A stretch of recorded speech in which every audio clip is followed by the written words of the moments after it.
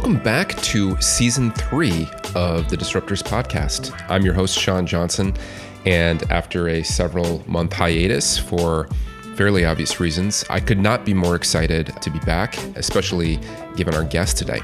Steve Sinclair is the Senior Vice President of Product at Mojo Vision, a company that is on the absolute bleeding edge of augmented reality. And for the last few years, they've been working on a contact lens equipped with a display that is no larger than a grain of sand. And it's straight out of science fiction, but in the not too distant future, it's going to become a reality.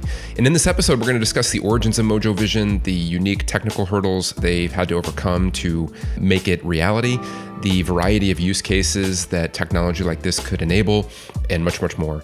Needless to say, it was fascinating for me. I hope that you find it enjoyable as I did. And with that, let's go to Steve.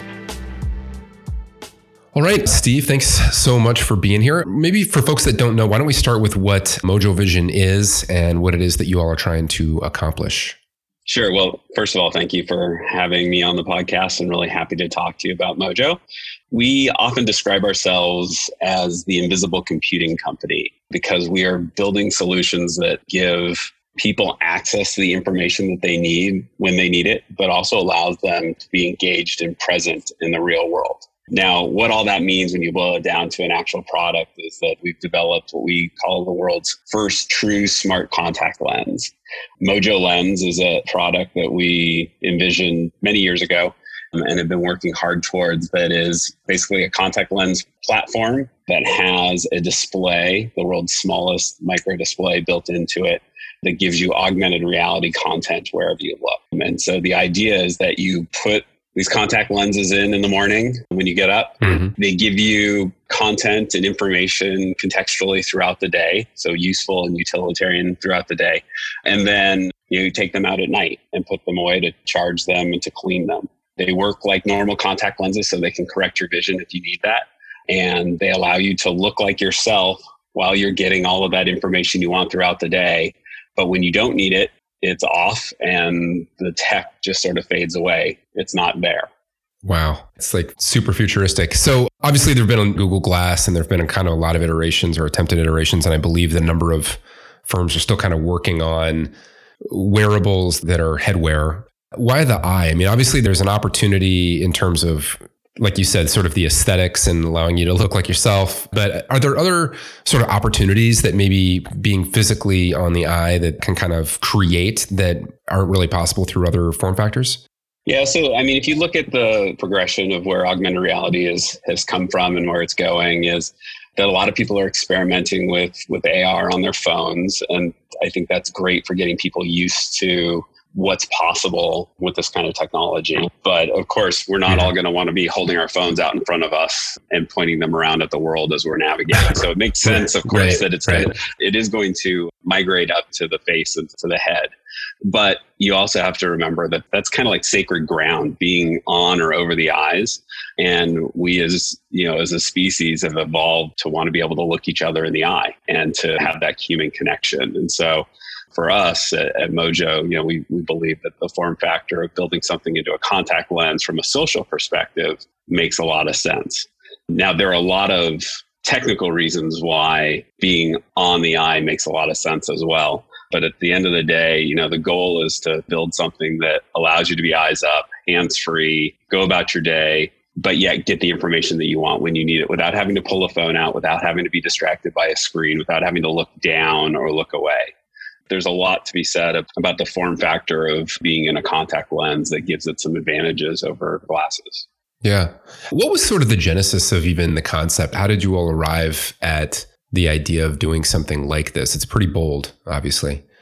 Yeah, it is definitely bold. It's very audacious to think that we could bring something like this that we've all seen in science fiction, movies and TV shows and literature to life like this and do it in this time frame.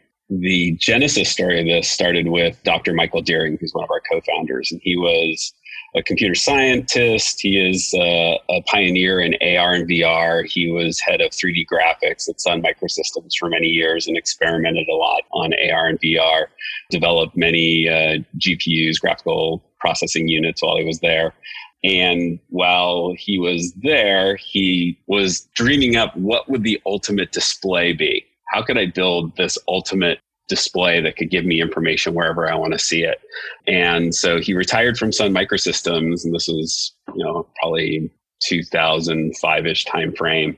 And he went home and decided to try and figure this out. And he also has a vision science background from Berkeley and had done quite a bit of research in the anatomy and the biology of the human eye and how vision works.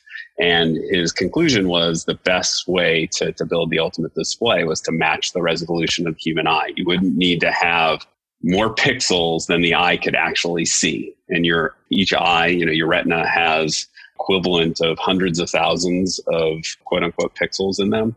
And so the idea that you would build a display that has millions of pixels is a waste of power. It's a waste of computation because your eye just can't see that many. And if you can get closer and closer to the eye, you can minimize the number of pixels you need to light up and that you need to compute, and therefore reduce the power requirements and the computation requirements. And so his conclusion was, well, I'm just going to put it into a contact lens. That's as close as I can get to the eye without building an interocular lens or requiring surgery. Wow. That's that's crazy. I'd be really curious to understand the product development process around something like this. I mean, at a high level, my understanding is that there were simulations involved to kind of model what something like this would look like. But when you're trying to start to prototype, especially something like this, I mean, where does one even start to try to approximate what the end state would be for something like this? That's right. No, it's definitely something that requires a lot of early brain power from a lot of different disciplines. And so Dr. Deering had worked on all of this in his garage essentially for about a decade, had patented a lot of the findings and the research that he had done.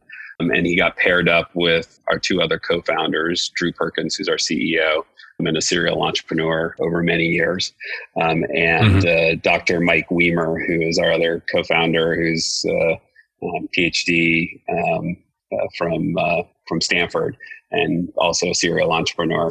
And the three of them got together and realized that Deering had kind of cracked the code and some of the key insights on how this was going to work. But then what they had to do was start to assemble the right team to be able to pull that. And I think that probably your listeners and anyone who's built a company understands that it's really about the team more than it is about the tech. And so Drew and Mike and Michael basically started to pull in optical scientists and physicists and optometry and vision scientists onto the team to begin to experiment with different types of displays and different types of optics that could be placed on those displays, and began to look at the power and data subsystems that were going to be required to make such a small solution work. Really what it comes down to is this is a huge systems integration issue, and you just have to pull apart each of the different pieces and kind of determine which path is going to make sense. From the display perspective, is it going to be micro LED? Is it going to be OLED? Is it going to be something else?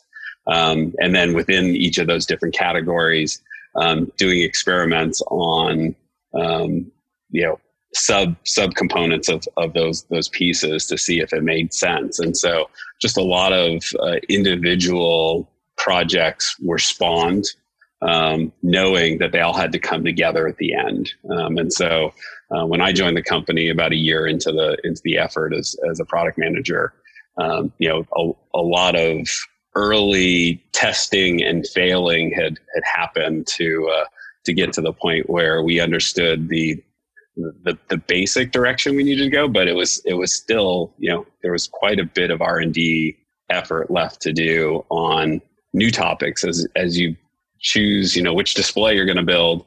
Then you have to decide, how are we going to track where the eye is looking and manage, the position of the eye and keep images stable in front of you. And so you got a new set of system integration problems to deal with.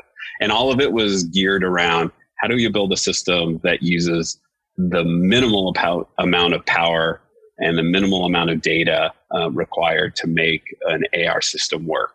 So everything is geared around those efficiencies. Wow. You mentioned the display a couple of times. I think folks could probably sort of picture what it might feel like to kind of have something like this on, but what's the vision for someone walking around the street throughout their day? How would the display theoretically interact with the user as they're kind of going about things? And where do you kind of see that going? Is it super high fidelity? You know, like you picture like Minority Report-ish things where things are zooming in and out, or is it more like, like some of the car windshields that maybe are displaying simpler things like, speedometers and things like that? Like, how are you envisioning the display side of things working? Yeah, that's a really good question. And let's break that up into a couple of pieces. One is the content that we display and what type of content works in this kind of form factor. Mm-hmm. And then the second one is kind of the interaction model. How do you navigate with something that's in your eye and can always be there? So we'll tackle the first one, and then I'll come back to the second one, because I think they're both really interesting and kind of core to how we approach this. So a lot of AR systems today and a lot of what people are building are trying to immerse you in the world. They're jumping from VR solutions and thinking, well, AR's got to be just as high a fidelity, has to be just as immersive, has to, really, lock things into the real world with SLAM, and they've overcomplicated the system. And in our opinion, that's the wrong approach. You really have to take it from a minimalistic approach that you need to show the minimum amount of data and information in order for someone to get something useful out of it. Whether it's a firefighter being able to see just a number that shows their, the oxygen level of their oxygen tank in front of them, or it's, showing me a couple of key numbers I need to remember when I'm talking to my boss at an important meeting, or, something critical like, a patient's vital signs as a doctor is working on them or working with them.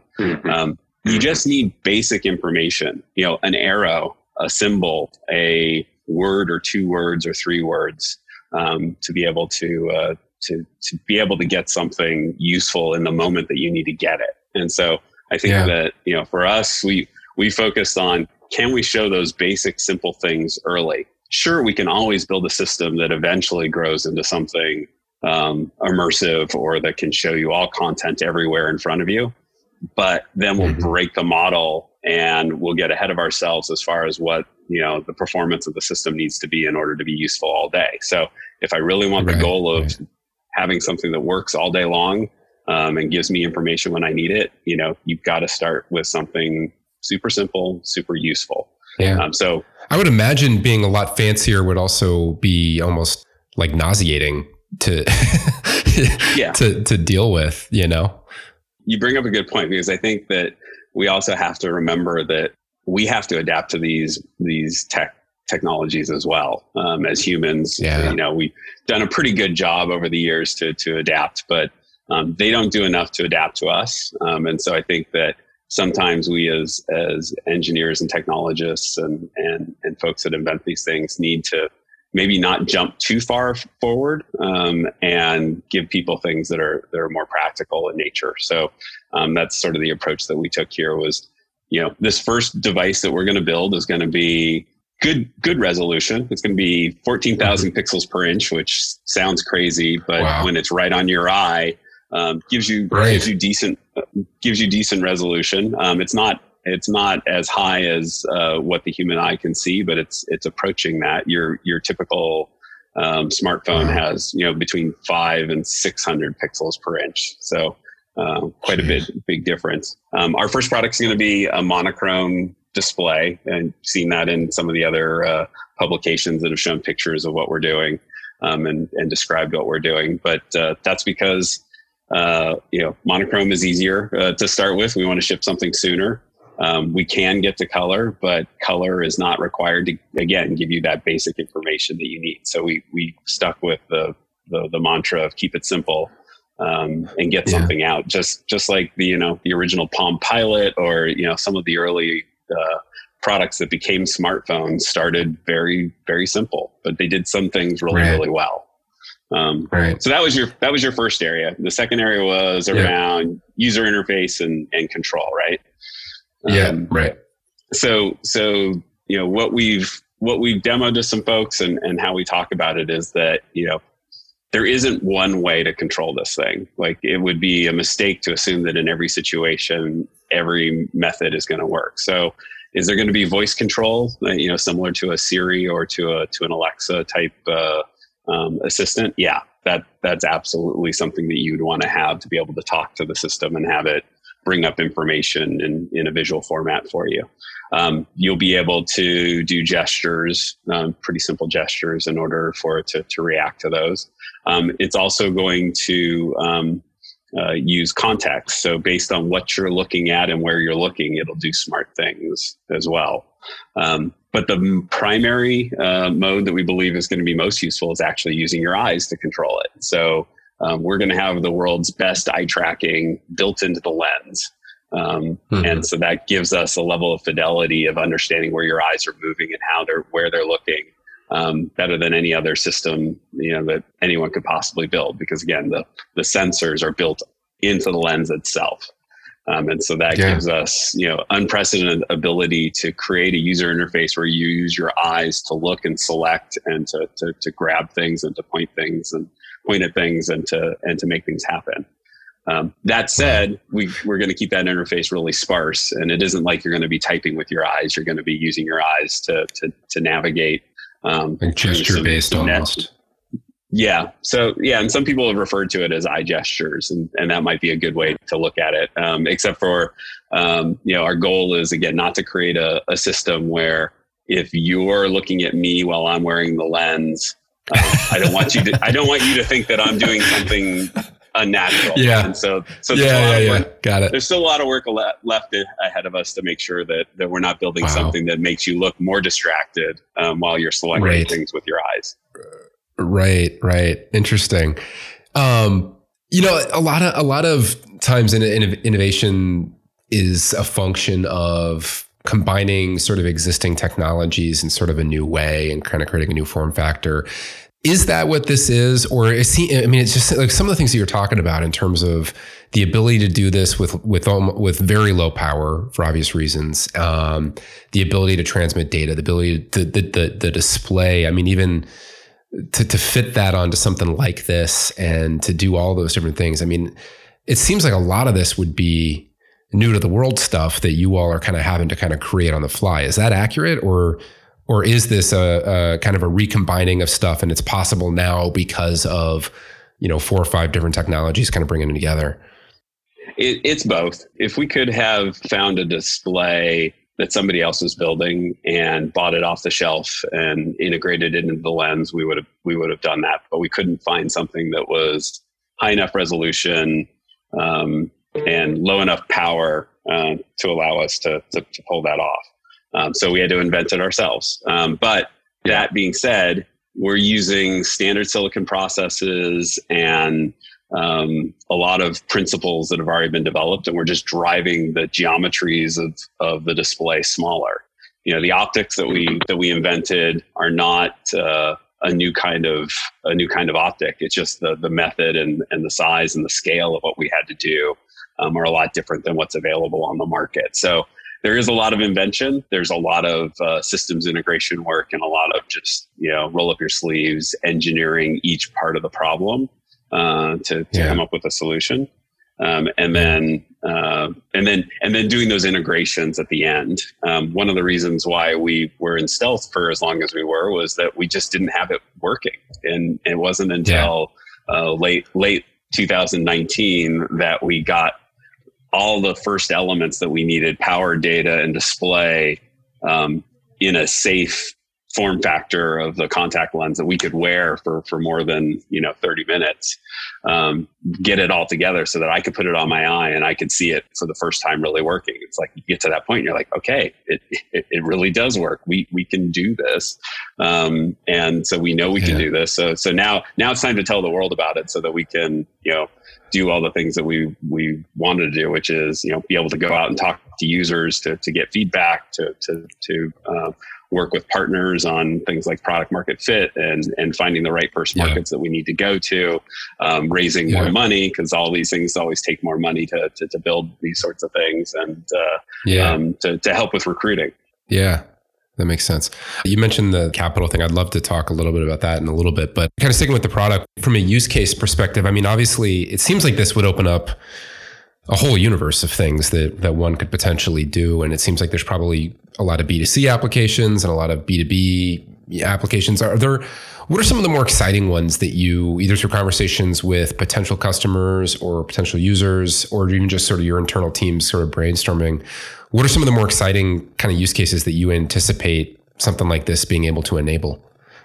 Yeah, no, that's a great question. And I think that it's one that it's easy to it's easy to get lost in the path of possibilities, because there's just so many things you can do with a product like this. I mean, at the end of the day, it's a display, and I can ask you, what do you want to see, and you tell me what's important to you, and I can show it to you. I mean, it's very similar to when we when I was at Apple and we came out with the App Store for iPhone, and we unleashed the creativity of developers, and the killer app was the App Store was the ability that you could have whatever you wanted, and somebody would make it for you, and you could turn your slab of glass into whatever you wanted it to be. And so this is, as a platform, has a lot of that same potential, if not more.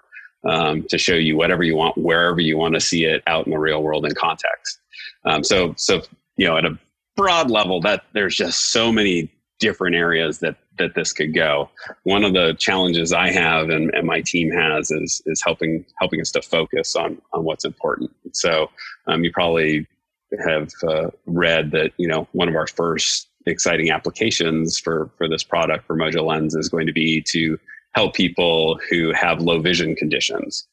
And so we are, hard at work at understanding how we can deliver an experience that's going to allow people that otherwise have lost some of their independence and some of their mobility because of low vision, either through glaucoma, or they suffer from macular degeneration or retinitis pigmentosa. There are ways for us to display information to them that allows them to see it in a way that they otherwise couldn't. So we're very excited about that. Specifically, you ask, well, how do you do that? Well, one of the ways we do that is with augmented reality overlays. So the lens has an outward-facing image sensor built into it that's very low resolution, but it's high enough resolution so it can see the immediate surroundings in front of you. So it can see the edges of things. So it could see the edge of a curb or a sign or a doorway or a step or a glass sitting on the table in front of you, or the person sitting across the table from you. And it can draw outlines, or it can overlay contrast enhancements to highlight things. And so by adding these big, bold contrast enhancements, that allows someone who's not blind but can see in a certain sense, see things that they otherwise wouldn't be able to see. And so it gives us an opportunity to really focus on someone, and someone who has a very strong desire and strong need for something like this. And so that gives us a lot of responsibility and a lot of drive to build a great first product for that set of folks. Now, once you build something for someone who has low vision, that gives someone with vision that's not impaired use superpowers potentially. So that same image, that same image sensor can help someone potentially see in the dark.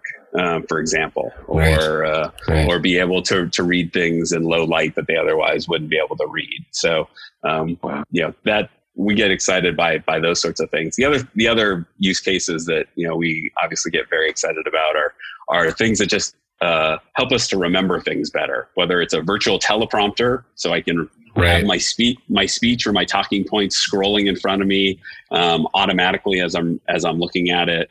Or giving me tips and information throughout the day that helps me to do what I want to do. One of my OCR at networking events. Yeah. Or not OCR, but facial recognition rather. Yeah. Yeah. No, just help me remember a name. someone I've met before. Yeah. And it's not about trying to know everybody's name. It's about trying to help augment my own memory in the moment when it's most useful for me. So we're very, very interested in those kinds of use cases. And then you mentioned, B2B and that sort of thing. That's like obviously having work instructions, having information that's relevant to what you're trying to do at the moment, especially mission critical information. One of the cool things about this lens is that it works even with your eyes closed. So, interesting. You can close your eyes and still see content. So one of the cool experiments we did when I first put on the lens was we had somebody with a webcam and a deck of playing cards, and they took the playing cards and they put them up in front of the webcam. And I sitting, another part of the room with my eyes closed and basically reading off what's on the card. Cause I could see it. It was visible. It was crazy. It's very kind of mind blowing, but there's practical applications of that, which is like, it's a sunny day and I'm having trouble seeing my screen, or my display on my eye. I just had to close an eye and I could see it. I can watch a video or I can watch content even with my eyes closed. I can tell you if you're about to fall asleep, or the system can tell you and warn you it's time to take off your contact lenses. Those are some cool additional things that we can do from with this form factor. And what's great about this form factor, again, is it's small, it's lightweight, it helps you look like you, and it fits under all sorts of other equipment. So it can fit under safety goggles. It can fit in a lot of different situations that a pair of AR glasses or goggles are not going to be appropriate because it's light and it's not hot. It's not bulky. Yeah.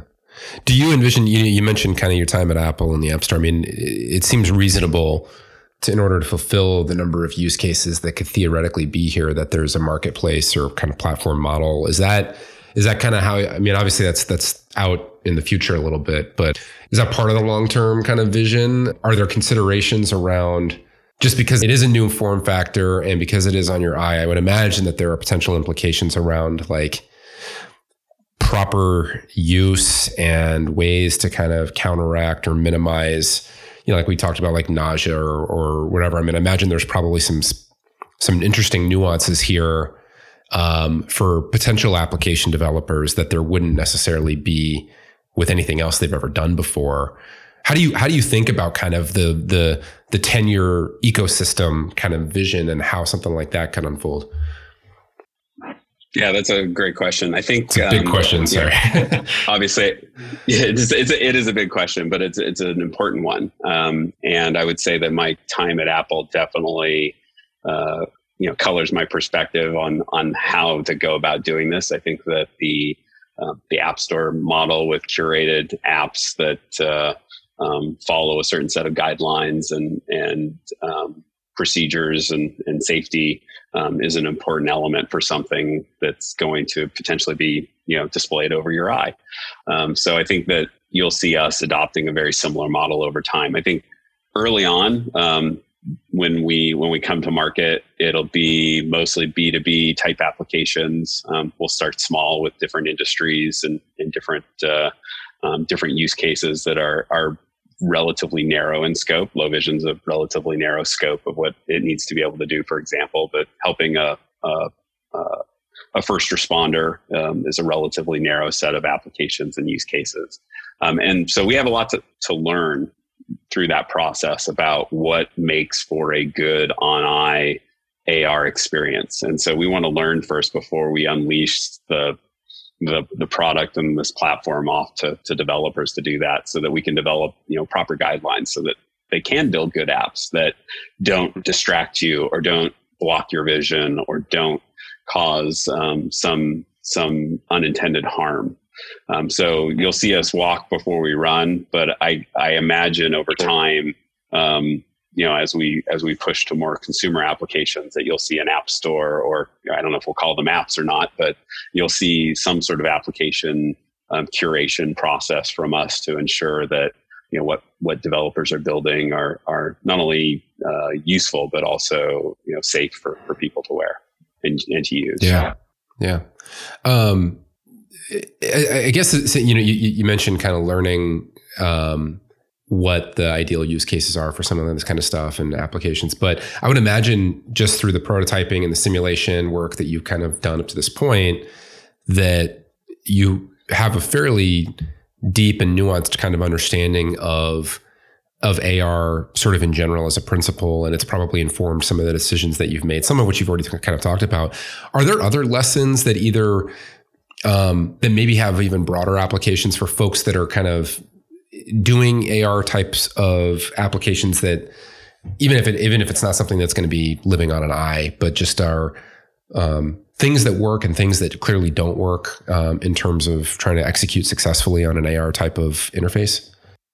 Yeah, I can't go into too much detail yet on okay.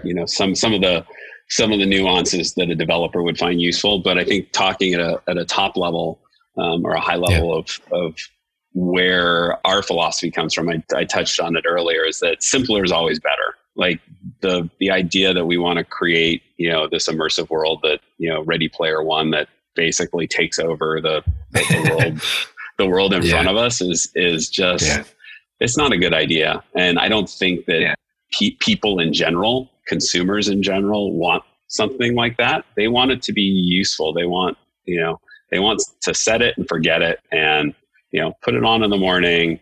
It shows them good information is useful throughout the day, and then they put it down, and it needs to get out of the way. And so I think my message to most people that are working on this is definitely to keep things as simple as you can, and not overwhelm the user with too many choices and too much.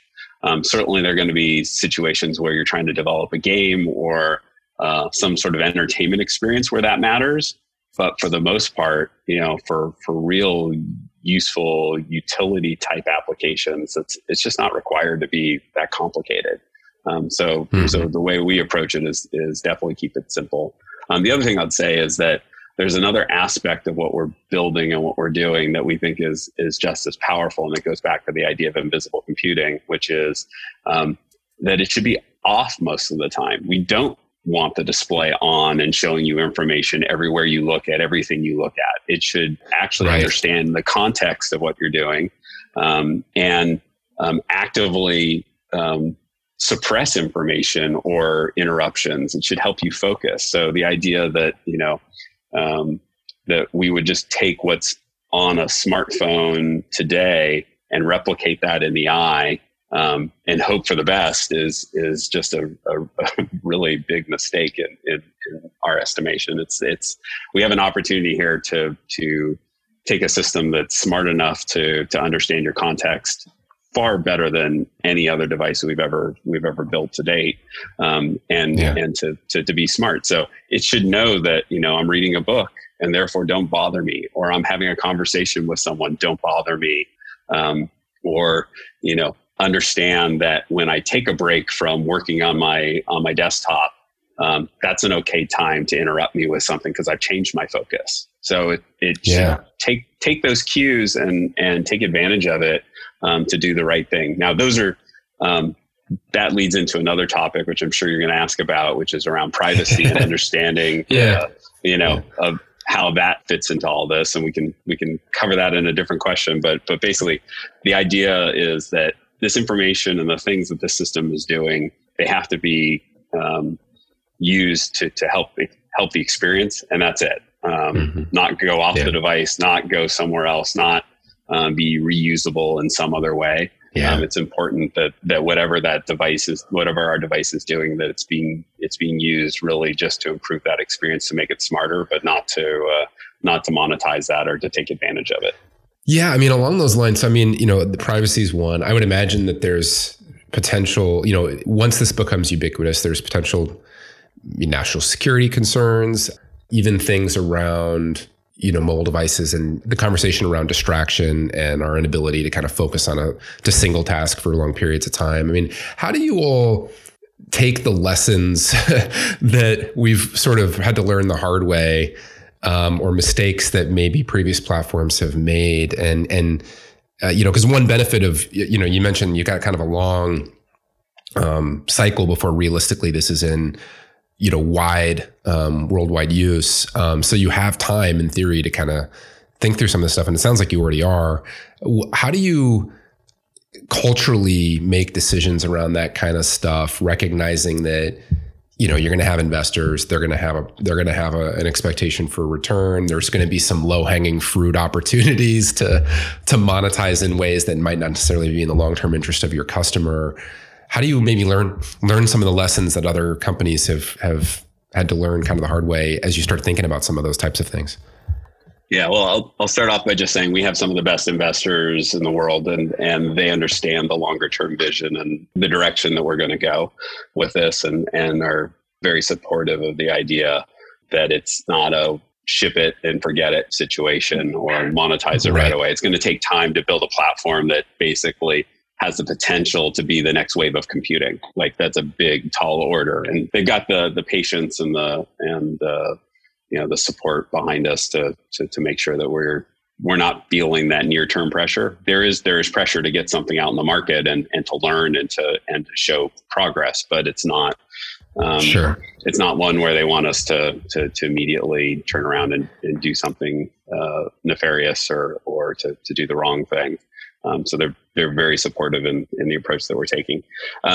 When you look at a platform like this that is also classified as a medical device, that adds a whole layer of complexity and responsibility to the process of building something like a smart contact lens. And so we've been working very, very carefully to build a culture that prioritizes trust with our customers and with doctors and with other stakeholders that are going to be part of the solution. They have to trust that we're going to build something that's safe. They're going to have to trust that we're going to build something that keeps your data private. They're going to have to trust that we're going to build something that's useful and not distracting. And so that's kind of core to everything that we're doing, as far as the way we're recruiting people and the way we're trying to talk through design problems and user interface and developing for eventual clinical trials and bringing this to market. There's just a lot of trust that people are going to have to put into this small little company that no one's heard of.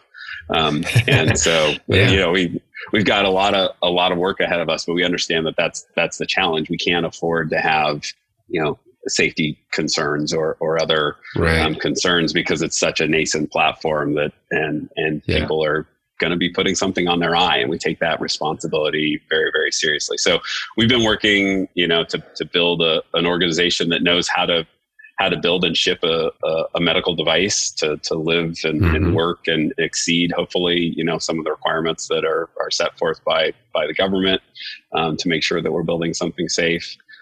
That's one of the reasons we applied to the FDA's Breakthrough Devices Program, which designates us as a product that can help an underserved population, like the people with low vision. But that allows us to do sprints with the FDA, and we can send them topics like, how do you safely oxygenate the eye when you've got a contact lens with electronic components embedded into it? And we show them how we're going to do that. And they look at it and they evaluate it, and then they give us feedback. And so we're doing multiple sprints with them like that, that allow us to sort of get a check-in with them to make sure we're on the right path, so that we're not caught, off guard when we get to the end and we do a clinical trial and they see something they don't like. We should have already known that because we've already talked to them about it. So there's a lot that we can do to mitigate some of those risks to deliver something that people trust. Yeah. You mentioned the culture thing. Are there any lessons that you've sort of learned through this process this far around things that are effective in more deliberately crafting a culture kind of at the, like you mentioned, it's important that you get some of those things sort of right and baked into the organization's DNA now before there are even issues that you need to deal with. Any patterns that folks could take advantage of and apply in their own circumstances to kind of create a company that kind of operates according to some higher level principles, and making sure that kind of gets baked into the organization's DNA early on? Yeah, I think, we're still a work in progress. And so there's a lot left for us to do. In order to build the company we ultimately want to build. We're 80 plus people, and hopefully we'll grow quickly over the next couple of years to bring this to market. But to your point, I think a lot of us that have worked here have worked on a lot of different products over the years, and I think this is a typical trap that technologists can fall into of saying to themselves, like, what can we do?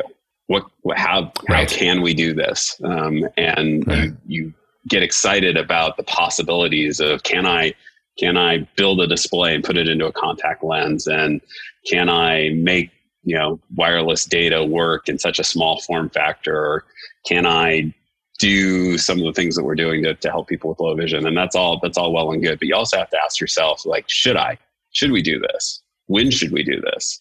When is the right time to bring something like this to market? And when is humanity, when are our potential customers ready for some of these things? And so I think we're trying to bake in the should we question more and more into our decision making, into our conversations about these sorts of things. When I was working on previous generations of products like iPhone, there was a lot of can we, wouldn't it be great if, sort of things, but we didn't always stop to think, should we? And I think that we as a industry are starting to turn that corner, and there's more and more companies that are thinking this similar ways, that we should think really hard about what the implications of what we're building. What does that mean for human interaction? What does that mean for device distraction? What does that mean for our children, and how they're going to use this technology? I think a lot of that is becoming more prevalent in the way engineers and product managers are approaching product development now. And I think that's a great trend, and we're continuing to challenge ourselves in that area, and also to pull out outside perspectives from people to make sure that we're not doing something that's out in left field or kind of crazy or tone deaf. Like that's right. It's hard to do. You don't know that you're tone deaf when you're tone deaf, but what you can do is you can ask other people, how tone deaf are you? And so we've been fortunate. Now that we're out of stealth, we can ask those questions, and we can have conversations like the one we're having now, and get feedback from people that tell us that we're on the right track, that we're building something that's useful. And it's not just for that small percentage of people that are, geeked out over the tech, but like actually see where some of this stuff can ultimately go. Totally. Yeah. Along those lines, I mean, I know you're responsible for marketing and kind of going to market with this thing. How I would imagine it's almost a PR type of approach to a large degree, and, kind of building awareness around the idea of it. But I mean, how do you approach your job and, your goals and things like that for a product that, again, maybe 3 years or 5 years or whatever it is before it's again in broad use?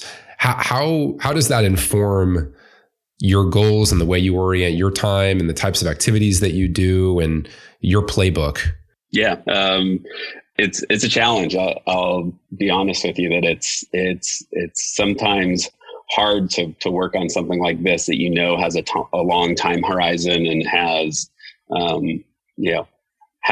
such a potential to change the way people interact and compute and get the information that's important to them. And so, my background is, long time ago engineer. It didn't last very long. Realized early on that I wasn't a very good engineer, but was a very good manager of engineers and product manager, and much better working on the product side of things. But one of the things I learned really well at Apple that they taught me was that you need to be thinking about both ends of the process. You have to be thinking about the product development side of it, of what's possible and what engineers and the smart folks on the team should be working on and prioritizing those.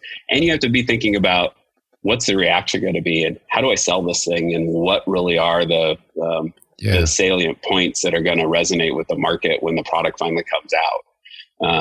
I haven't worked on a product like this that is, taken, this number of years and has still got a number of years ahead of it. But you're right. You have to pace yourself. You can't overpromise. That's probably a key lesson. And we've seen that, in this industry a few times, for folks. And it's hard to not do that, because you do see, 3, 5, 7 years out in the future, and you see all these amazing things that you are pretty confident it can do, and you want to tell people about it. But if you oversell it and set the expectations too high, you end up with, a big disappointment when it finally comes out. And so that's why we're trying to keep that messaging simple. Certainly it helps now that we're out of stealth, that we can talk to people about it, and we'll continue to pull back the curtain a little bit at a time to show people what's up and how we're going to do it.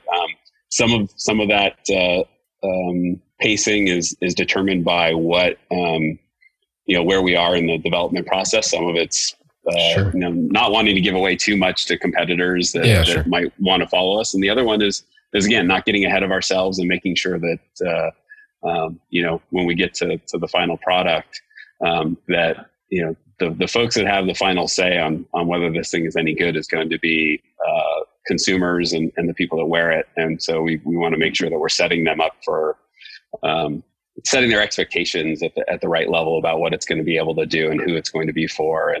And so again, it's all about pacing and expectation setting. Yeah, that makes sense. You mentioned venture and your investors a little while back. Like you said, you almost by definition have found investors where their time horizon is long, and I would imagine, obviously they're trying to get a return, but there's a vision component to this too, where this is probably legitimately the coolest company in their portfolio for most of them, or at least in terms of the potential impact that it could create. For folks that are doing real groundbreaking, truly sort of disruptive-y type of things, are there any lessons that you learned kind of following that process and being involved in that process of finding investors and raising and communicating progress with them when can be maybe frustratingly long sometimes, in terms of the nuances of raising and dealing with investors for stuff like this? Yeah, I think I'm relatively new to the startup game. I've been mostly at bigger companies my whole career. Yeah. And so the dance of, trying to sell investors on the future, but then manage again their expectations on what's possible in the short term versus the long term is probably the biggest challenge that we've had. It's easy to tell them about the tech. It's easy to tell them that we've, created the world's densest display, or that we've, made all of this fit into the size of a contact lens form factor that you can wear all day. It's easy to wow them with the demos and that sort of thing. Where it becomes more challenging is in painting the picture of more the go-to-market side of things, and who is this for, and who's really going to pay for it to start with, and how do you show a growth curve that basically hacks value before it hacks growth. Read that in a book somewhere, but it's important. It's important to show. It's important to show that you can deliver value to somebody early on, and then you build off of that. And so being able to describe that to investors and get them to see into that vision, to get them to understand that there isn't necessarily a killer app for this, because the killer app is the platform, is also difficult. So you still have to give them a killer app. You still have to explain, low vision, or you still have to explain a virtual teleprompter, something that they can envision using themselves, and grabbing onto. But for the most part, they self-select, and the ones that have self-selected into supporting us are all ones that understand the value of platforms. They understand the value of simplicity, and they also understand the risks of building a product that also happens to be a medical device. Right. That's interesting. I would imagine, though, for the folks that do get it, in my couple of years kind of on the VC side, I love every company that we've invested in, and there's some big home run swings that we're taking too. But I mean, there aren't that many, like you said, I mean, this is a platform, and it's not hard to think about if successful, the scope of this thing and the number of industries it will impact and the number of use cases that will exist and the amount of value that will be created for something like this is orders of magnitude greater than almost any. I mean, it's the mobile phone. I mean, it's what everybody, or the smartphone, it's what everybody's kind of been talking about is like, what's the next paradigm? And they've been kind of struggling to kind of find it. It seems like this at least has a legit shot of doing that. So that's pretty I think it does. And I think a lot of investors, they see that. And then of course they're smart and practical. And then they want to say, well, how do you get there? And is it really you, right, Mojo, that's going to be the one that pulls this off? Why should it be you that does this? And then that gets back to the team and the experience of the leadership, right, and the level of detail and care that we put into building the first product and trying to define who the first market, and customers are going to be. So, a lot of this builds into that. The other thing is that, as a platform that's got power and data that's touching the eye, it's not an area that we talk about a lot, but, in 10, 20 years time, there's no reason why something like this isn't doing a lot of health related, type of features and functions, that, are poorly done today on the wrist and in other locations on the body. And so, we just see a whole set of other capabilities that come out of this that have nothing to do with augmented reality. And so, I mean, simple stuff like, we've done some stuff in healthcare, and adherence to a protocol is a huge problem. And it's just simple, it's like reminders and things like that. But for various reasons, like you mentioned, I mean, wearables, one of the big pitfalls has been form factor and people's willingness to, it's like social deviance, right? It's like, I don't want to look foolish with my glasses on, or this pendant doesn't look the way I want it to look, and so I'm not going to do it. And then you miss that adherence opportunity. So this, I mean, it makes a ton of sense. It's exciting. This has been fascinating. For folks that want to learn more about what you're doing and maybe get updates on how things are going and all that, where should I send folks? Oh, definitely send them to mojo.vision, which is our website. Okay. So they can sign up for updates there. Of course, they can follow us on social media. We primarily post to LinkedIn and Twitter right now, not doing a lot of the Instagram or Facebook, but sticking with where we think our early customers are going to be, and LinkedIn and Twitter. So definitely not TikTok. There. No, not there. Okay. That's a little too distracting. doesn't quite fit our brand. Right. Well, Steve, this has been awesome. I really appreciate you coming, and best of luck to you. I mean, it's incredibly ambitious, and I hope for the best for you. Well, thank you. I appreciate the time and having a chance to talk to you. Absolutely.